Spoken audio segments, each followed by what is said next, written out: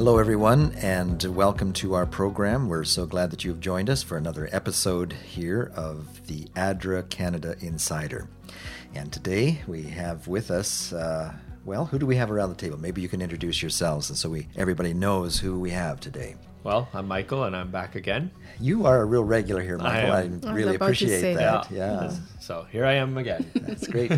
And right beside you, we have someone for the first time on the podcast. Yes, it's my very first podcast. My name's Crystal. Tell us a little bit about the work that you do here, Crystal. I started here in 2015 as the supporter relations assistant.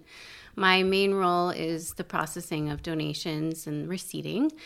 But as of April 1st, I am now the fundraising coordinator.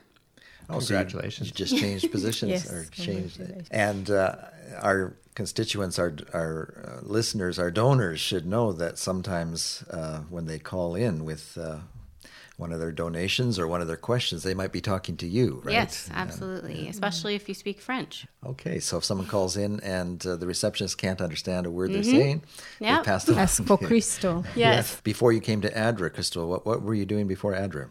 I worked for a telecommunications company. I was providing OnStar services to French subscribers. So if someone was in trouble on the highway and they pressed their little button on the top of their car, they might hear you, especially if they were French. Yes, if they're French and they had an emergency or if they were in an accident, I would be on the other line. Okay, so you have a lot of experience of talking to people. I do. That's great. Well, we thank you for helping us at the podcast today. Kayla, who is normally in your chair, is off today in Vancouver. At a trade show. And sitting in our guest chair today, we have Anita back with us. We've just recently heard from her as she told us about her visit to Yemen and the situation there in Bangladesh. But we wanted to have her back again because of World Refugee Day, which is this month. June 20 is World Refugee Day. And I know that Anita, as she travels the world, interacts with a lot of refugees. And so we wanted to have her in today and talk about that. I think all of us who travel, Michael, you have been in a lot of camps where there are refugees, and as I travel as well. I wouldn't say a lot of camps compared to yourself, Frank, and Anita, but I've been in a number. Yeah, I was just recently in Uganda and met refugees that had recently fled from the Congo. Are those ones in camps as well, or are they in settlements? In Uganda, most of the people at least eventually end up in what we call refugee settlements, where the government of Uganda is giving them a little piece of land where they can grow some vegetables and that type of thing to feed their family. So it's a better situation in Uganda than most places where we interact with refugees. So good job, Uganda. Thank you on behalf of Uganda, and thank you for having me on this podcast. Always happy to be here. Thank you for coming. All right, World Refugee Day. And so let's maybe just talk a little bit about refugees. When you go to the website at the United Nations and start looking for stats, it's pretty alarming. Currently, well, they kind of combine refugees and IDPs. Maybe you could tell us what's the difference between a refugee and an IDP? IDP stands for internally displaced persons or people, and the difference between the two is IDPs are in the country. They are, for example, Ugandans who have experienced maybe civil crisis in one part of Uganda or disease and move within Uganda, within their home country, to another area that is safer. But refugees move outside the border of their country. When you cross the border for humanitarian purposes, then you are a refugee. Okay. But in either case, people are displaced. In either case, people are displaced. They are displaced within or without their country. Yes. And so when you combine all the numbers from civil conflict, natural disasters, or as you say, disease and different reasons, the number is around 68 million at the moment. That's a huge number. But there's a lot of people. A lot of people. Yes. Well, think about it. That's double the population of Canada. Oh, True. wow. Yeah. Very true. Yeah. So that many people. So imagine Canada times 2 being displaced. Yeah. And when you're displaced, most of the time you don't have the basic needs of life: food, water, shelter, clothing, or you don't have enough at least. Yes, because often when you are leaving, you're leaving in a crisis, in a hurry. Shelling is happening on your home, and so you don't have time to put a suitcase together hardly, and so you're running for your life. And working for an agency like ADRA, we have the opportunity to save lives. As people are arriving in refugee camps, we can provide some of the basic needs. And as a faith-based organization, I believe it's very appropriate for ADRA to be involved in the refugee. It doesn't say refugee in the Bible. It usually refers to them as the stranger. And so all of those references that you have read about in the Bible over the years, welcome the stranger. These are the people that are fleeing a dangerous situation in their homeland and have come into your country. And God asks us to take care of them. Another term I read was migrants, and what the difference is between a refugee and a migrant. The difference between a migrant and a refugee would be a refugee is someone that's been forced from their home, whereas a migrant is somebody that has chosen to leave their home for looking for a better life. So whether it's somebody that's just in a poorer country looking to maybe go to Canada because they hear there's better opportunity there, that person would be a migrant. Whereas somebody that's been forced out of Syria, for example, due to war, they are a refugee. Yeah. But I would like to just jump on that, because when we were in Colombia recently meeting the refugees there, I guess that's what makes them refugees, is that they felt they had no choice. Right. It's a humanitarian crisis in their country, but they were moving because they needed to at least find money to buy food for their children. Right. I have also met people who have migrated by choice, in quotes, but they felt they had absolutely no choice. If they stayed in their country because of economic reasons, they would have died. I've met people who say, I will take that illegal ship because I have absolutely no choice. Right. If I stay in my country, I'm going to die. I haven't had work for 1 year. I have nowhere to stay. I'm being kicked out of my rental house. So I would rather die trying. And those are migrants. We call them migrants. So I feel like the term migrant versus refugee can be very interchangeable, and it's kind of a It's a fuzzy thin area. line, Because somebody can be an economic refugee. Right. Like you're saying, they will not survive if they stay there. There is no war. There might not be a natural disaster, but if they stay there, they will be in trouble. They will not survive, So and the word choice. Choice is relative. Yes. It may seem that they are making a choice, but really sometimes they have no choice. One of the refugees from the Congo that I spoke to a few weeks back, when I asked her, what would you like people to know about being a refugee? She said, they should know we didn't have a choice. Correct. And she wanted to make that point. We didn't have a choice. We weren't just trying to find a better job somewhere or a better house somewhere, and that's why we left. We left because the soldiers were coming into our village killing with guns. That's what she wanted to share, that being a refugee is not something that people do by choice. Correct. And that's something that scares me a little bit, because it could happen to anyone It really could. of us at any time.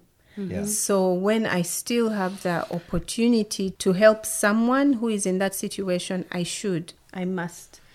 Because, we don't know where the dice will fall, but it could be anywhere at any time, at any place. Because if you think about it, there's technically been internally displaced people here in Canada, like Fort McMurray. Correct. In 2016. Yeah. Those people were internally displaced. Technically, if they had crossed the border, they would have been refugees, but Right. Canada's a big country, so they were internally displaced. Yes. So a good way And of thank looking God at it. for the systems in Canada, where the government will provide hotels. Canadians will donate millions so that people are given cash to be able to access basic needs of life. But some of the poorer countries, the government goes into crisis mode. the social systems just aren't there. Social systems aren't there, so people suffer a little more. All right. Well, today we're talking about the situation that has been happening over many years now, but has come to a crisis in Venezuela. And we wanted to focus on that today because we really haven't been hearing too much in the news about Venezuela, and yet we know that there is an estimated 3.5 million people who have been displaced. And so we want to draw some attention to the crisis that is happening there. And we wanted to have you come down, Anita, because you have recently visited the region and have worked with people who are actually refugees from Venezuela. So maybe we can talk a little bit about the problems in Venezuela that have caused this crisis.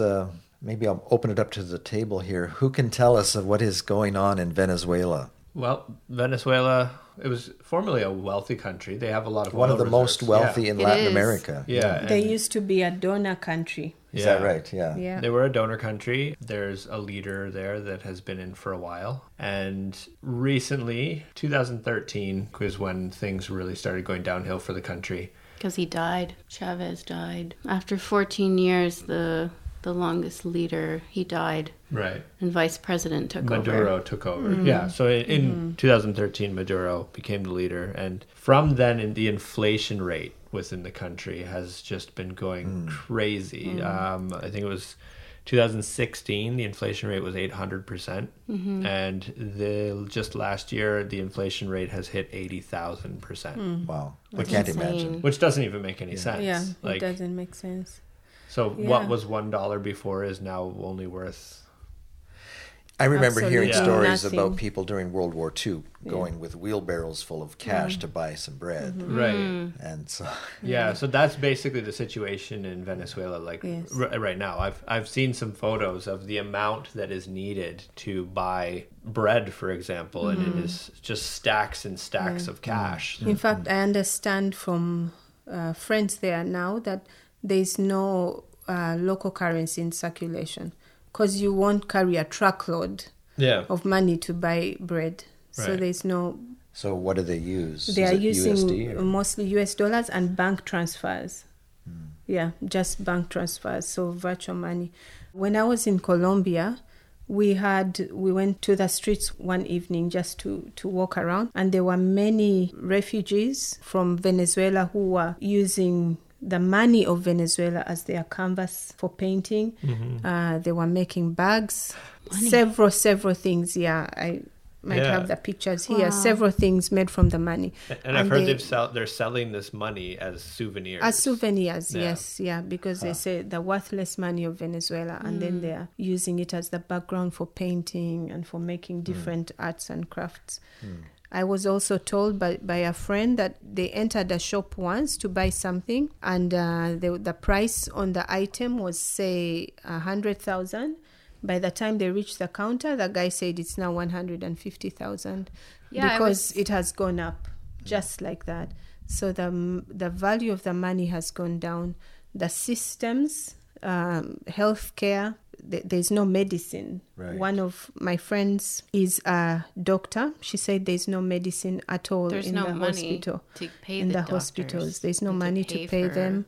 School, because of the civil unrest, has been on hold for several months now. Children are not going to school at all, except in the private schools, which are trying to keep something going. So the basics of life have been taken away from the people of Venezuela. Well, I'm just on a website right now. It's Yeah. NBC News, and there's comparisons. So they have different everyday items, and then next to it is the stack of cash needed to buy. Yeah. And so a roll of toilet paper needs 2.6 million bolivars. What? It's ridiculous. So Yeah. maybe we can. And that's post a link one to this. roll. Yeah, we'll have to link to One that. roll That's of amazing. toilet That's paper. one roll of toilet paper. If you want 2.2 pounds of tomatoes, it's going to cost you 5 million bolivars, Yeah. which really only equals 76 cents in American money. But Right. to these people who are still getting the same wages they were before this inflation, it's Or impossible. less. Yeah, Or less, it's yeah. it's impossible. If they have jobs at all. right. Yeah.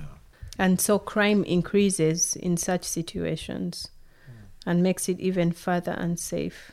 And then there's been a lot of protests and riots in the country. So the country's been very unstable. And yet the political leadership is not allowing humanitarian organizations to come into the country. Is that correct? Correct. And they are denying that any of this is happening. Yeah. Recently, probably about 3 months ago, I know the United States had sent a few truckloads of aid into the country, and all the trucks were burned at the border. Oh. Wow. So that's, and this was by government troops. So as soon as they got to the border, they were all lit on fire. Each side is blaming the other. Right. Yeah, very sad. So the whole situation is Looking just for the pictures, incredibly upsetting. What are some of the countries that the people are fleeing to? The largest population of refugees from Venezuela is in Colombia. And the Is it about reason for that, 1.1 million, is it? yeah, more than 1 million And refugees they've had a relationship, because when Colombia was in crisis, the Colombians, they fled to Venezuela. Yes. Okay. There's a good relationship between Venezuela and Colombia. When we were there with our friends from Venezuela, the Colombia country director said, Colombia embraces you, Venezuela, our brothers and sisters. And we saw that on the streets as well. One Sabbath morning, we started on Friday evening and said, this Sabbath we are going to be the sermon. We planned to go to church, but then we got overwhelmed. We ended up not going to, the church structure, the building.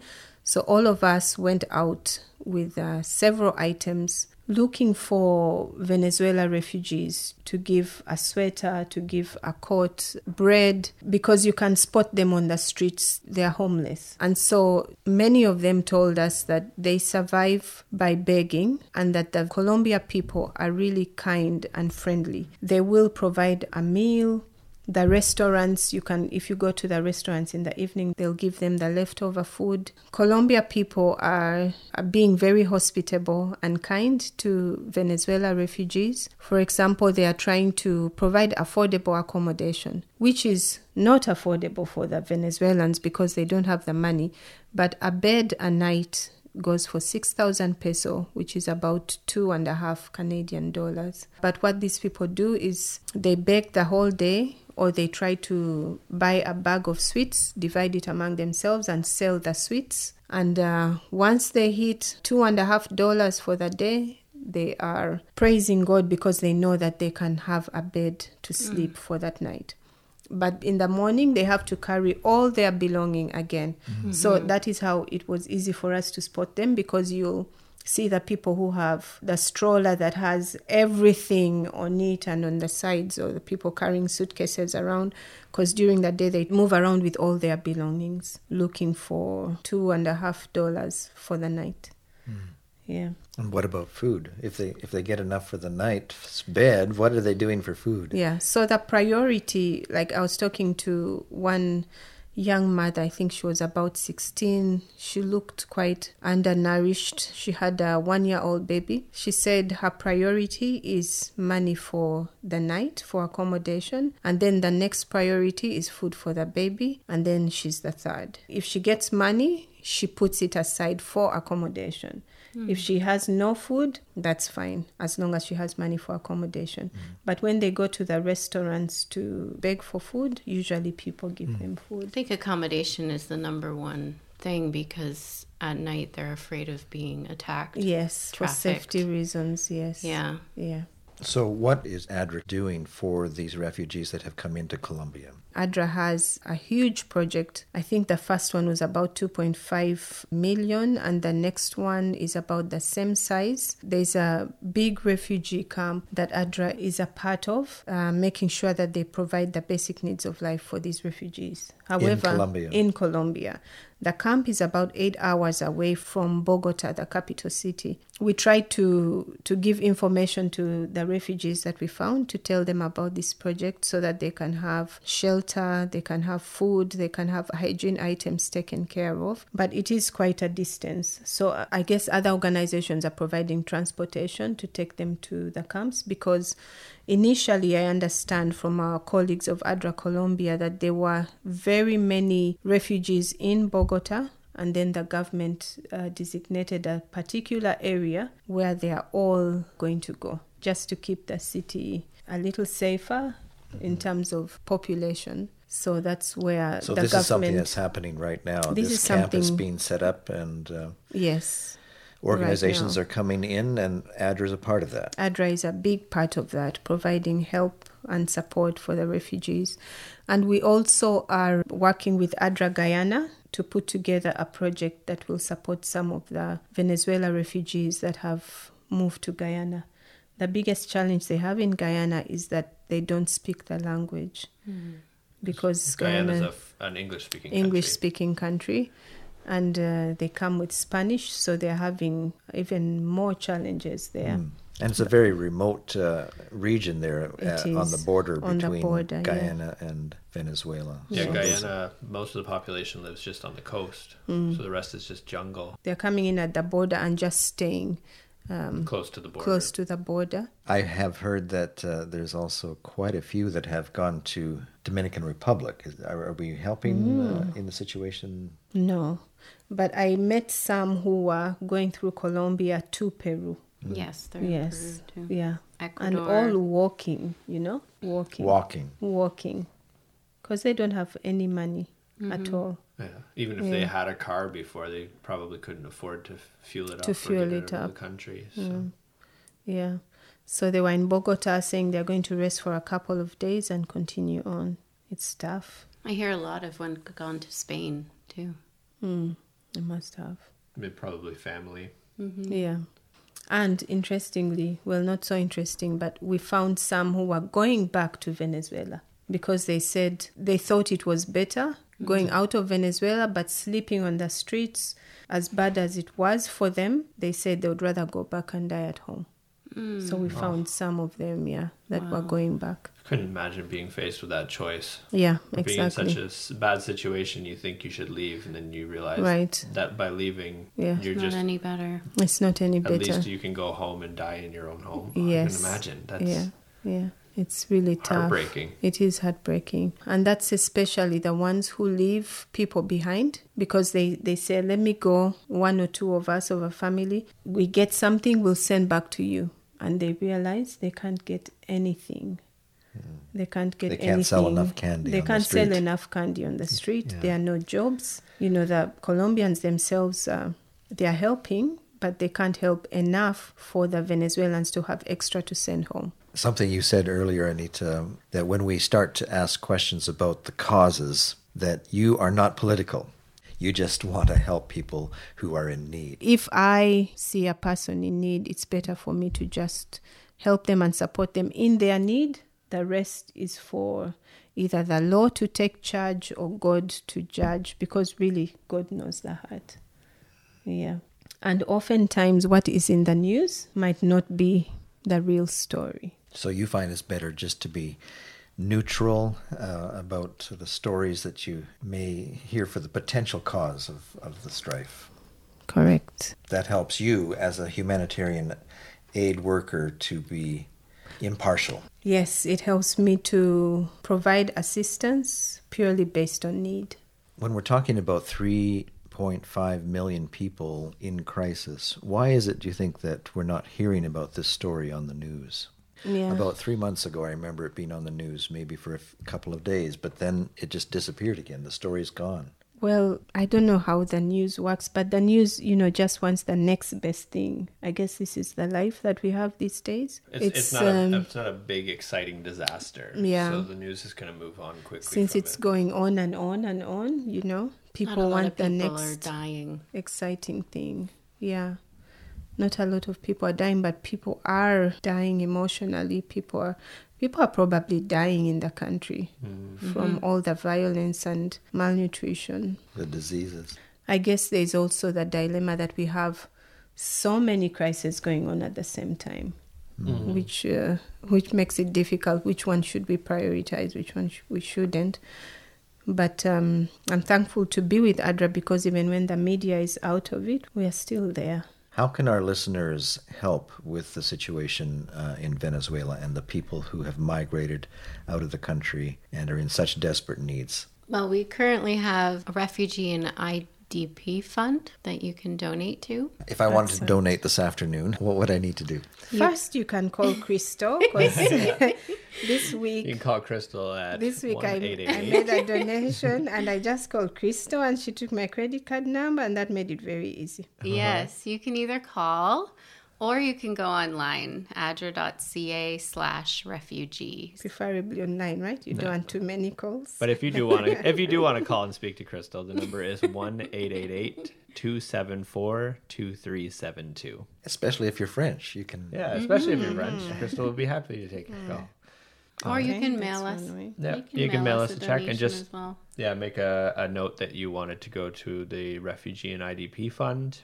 And yeah, again, the website is adra.ca/refugees. So Anita, I see you have a lot of photos on your phone. If you could send me some of those, we'll put them up at our website to go along with this podcast. Our podcast listeners, if they'd like to see some of your photos, can come to adra.ca/podcast and click on the thumbnail there for Refugee Day and Venezuela. And if you're listening to this on iTunes or the Windows podcast thing, there'll be a link in this podcast description to see these photos. Yeah, great. All right, Anita, thank you so much for joining us and telling us about the situation in Venezuela and how ADRA is helping in Colombia. And I know that also the ADRA network is communicating with other countries that Venezuelans have fled to. Is that correct? That is correct, yes. And so we expect a good ADRA network response to this crisis. And we're looking now to our donors to help us with the funding that we need to help these people. And we also pray for stability in the country so that we can help the people that haven't been able to leave. Correct. And perhaps one day we'll be able to work more directly in the country itself and meet the people in their homeland as well. Thank you so much for having me. Thanks for joining us. It's always a pleasure. Thank you. I enjoyed my first podcast. Yeah, you did great. Yes, yes, you did. Yes, thank you, everyone. And thank you for joining us on the podcast, and we'll see you on the next one. Bye. Bye-bye. Bye.